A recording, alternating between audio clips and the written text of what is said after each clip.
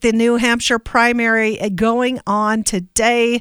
We already heard that the first district has already voted. Correspondent Matt Pieper is in New Hampshire, joining us on the KRDO Newsline right now. And first of all, welcome to the show, Matt.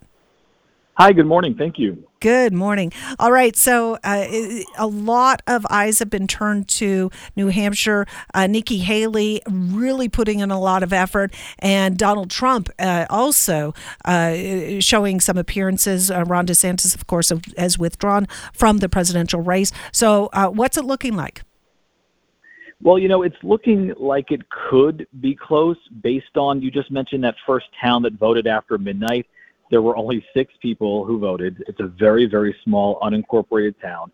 Everyone voted for Nikki Haley, so of course that bodes well for her. Now, I was out at a polling place here in Manchester, New Hampshire this morning. Every single person I talked to was a Trump supporter. So, if that rings true, this could be, an interesting race by the time the polls close at 8 p.m. Eastern tonight. The polls leading up to today have shown that Trump has been in the lead, sometimes by double digits.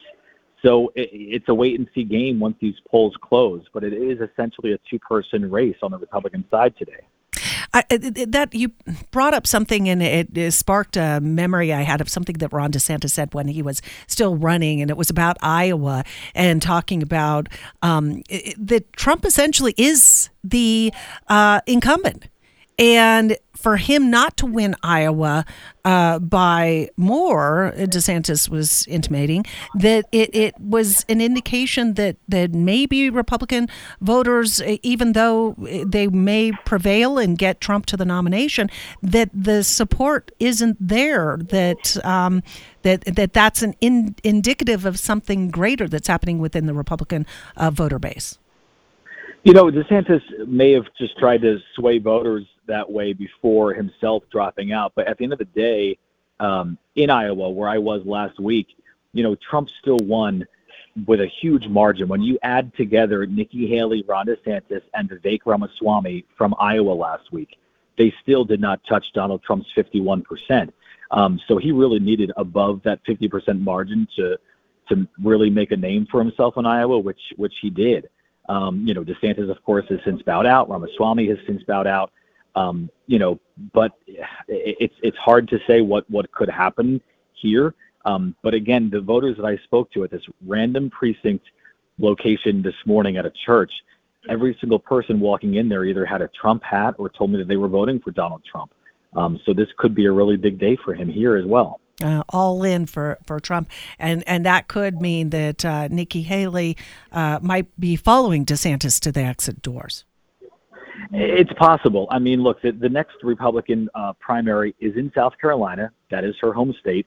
It is 1 month from tomorrow. So the big question, of course, will be, depending on how she does today, will she stay in or will she bow out? Now, it would be obviously very embarrassing to go to your home state and not do well there. And even the polls there show that Donald Trump has quite a lead in South Carolina, in her own backyard.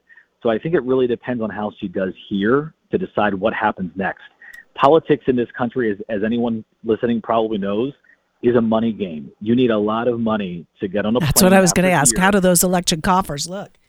Yeah, exactly. I mean, at the end of the day, you're flying private planes with your team all over the country. There's these huge tour bus-like buses that are going from New Hampshire next to South Carolina and on a tour of the entire country. It all costs money.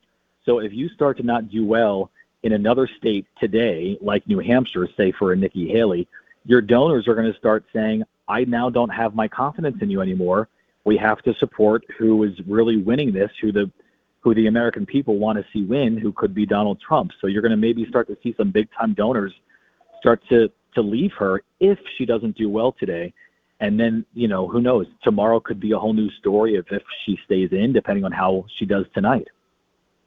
All right. I wish we had more time, but thank you, Matt Pieper, joining us from New Hampshire. We'll look forward to hearing what the wrap-up is tomorrow. Thank you.